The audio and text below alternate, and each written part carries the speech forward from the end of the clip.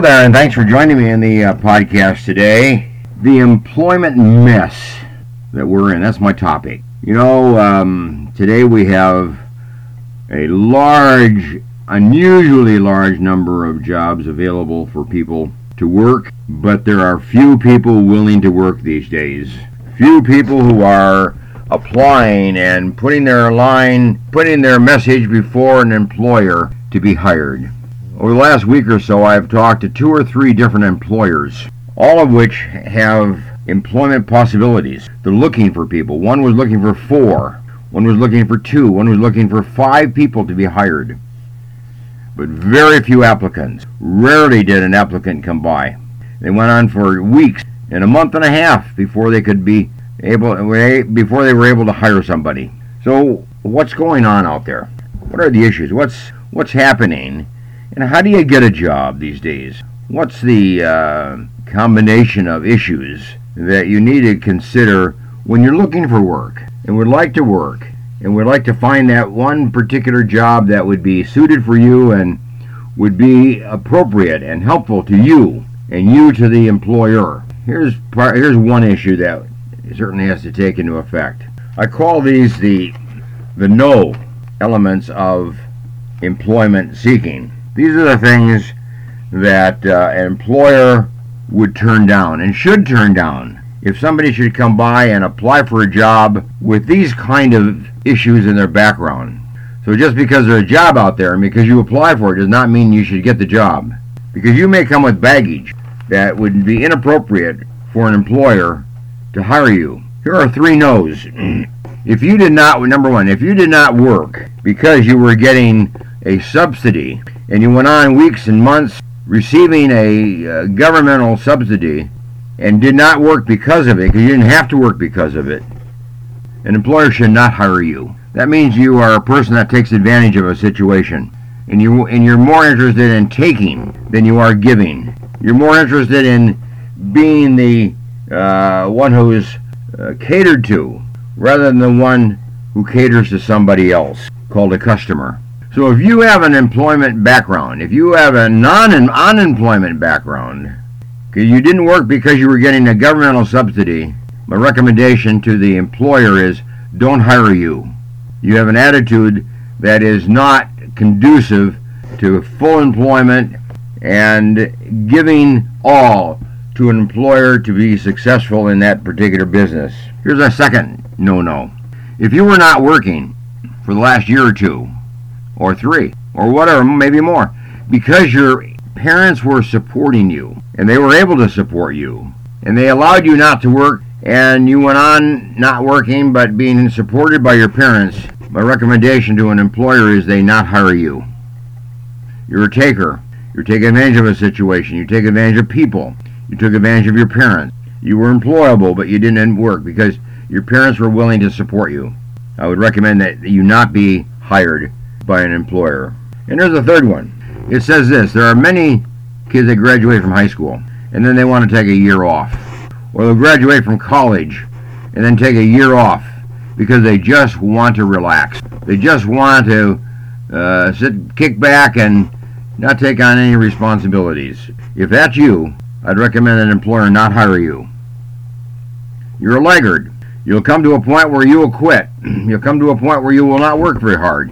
You'll take time off. All that's costly to an employer. So if you have those kind of attitudes and you have a philosophy of employment of that nature, then you're going to have a tough time getting a job. You're going to have a tough time keeping a job. So first of all, before you go back to work, get your attitudes and get your value system in order. This is not the way to live. And make sure that you are now ready to work, you're committed to work, and you will give all you can to see that an employer is successful, that his business is successful because he's hired you.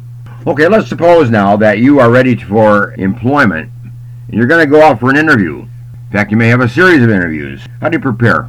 How do you get ready? What are the things that are important for you to communicate to a potential employer? How can you make sure that the potential employer notices you and is attracted to you and can believe in you and have faith in you and have confidence in you and then hire you? What are some of the issues that you need to be thinking about ahead of time and bring to the interview? Be prepared to bring to the interview. Well, here's the first thing you need to think about. Think about 3 things about you that are typical or that are important or that stand out about you as a person. What are the 3 things? What are the 3 experiences? What are the 3 traits? What are the 3 values? What are the 3 attitudes? What are the 3 experiences that you have had that are relevant to the job you're seeking? Come prepared to mention those 3 things. Come prepared to discuss those 3 things. In particular, if you're asked a question of that nature, you be ready. Think about what you bring to the table. What are the experiences that have shaped you to be the person you are today and make you ready now for employment and make you ready for the employment of this particular company or this particular job? So there are maybe more than 3 things, but think about at least major points of your life that are worth sharing and that you'd like to share and that you're proud to share and that you're willing to share, that helps a potential employer come to know you and appreciate you and value you and then, of course, want to hire you. Okay, here's a second point that you need to bring to the employment interview. How can you advance yourself by this particular employment? That's the question. How will you advance yourself? And associated with that, how will you advance the company? How will you advance the business? You see, by hiring somebody, an employer has a motivation to advance the business, to do better, and wants to hire you if he can believe that you will help him do better in his business and be more successful. So how can you help an employer advance the business? And how can that employment advance you as a person? Make you a better person, make you a stronger person, make you a more successful person in the long run. What do you have to give and what will you benefit from this particular employment? Think about that, okay? That's number 2. Here's a third one. What are your particular strengths and weaknesses for this particular job? Be prepared to discuss them. How can this job maybe help you develop some of your strengths even further and advance some of your weaknesses and help you build strength in your areas of weakness? In other words, what do you bring to the table to that particular job? Of course you bring weaknesses.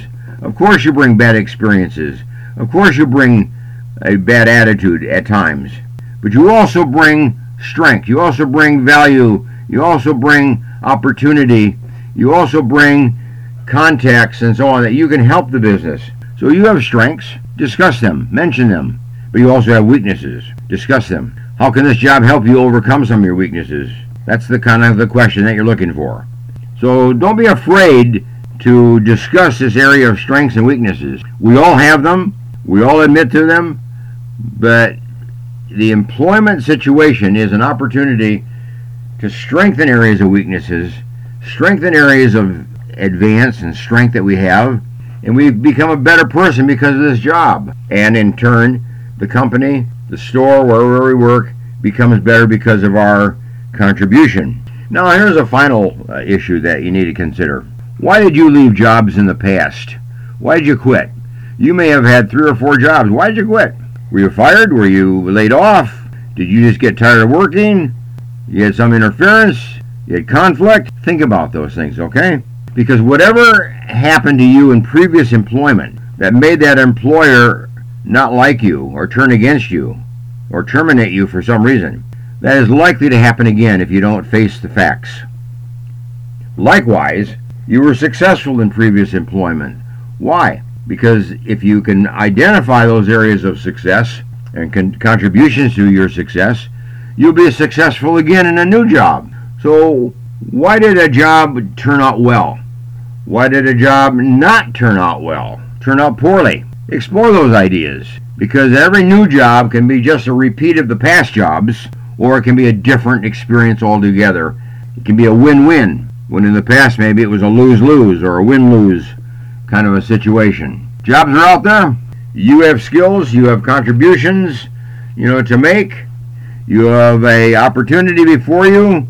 Take the opportunity, give it all you got, and make an employment situation a life-changing situation, a life-developing situation. Make it an honorable situation for you and the employer. Make it a win-win. Make it a happy experience for all.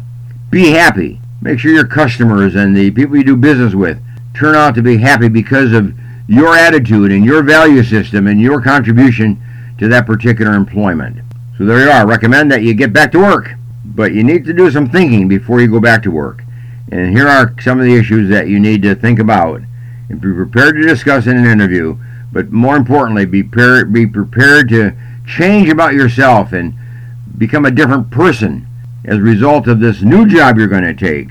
Make it a different experience than what you've had in the past. So thanks for joining me, and the best to you as you move forward in your own personal employment experience.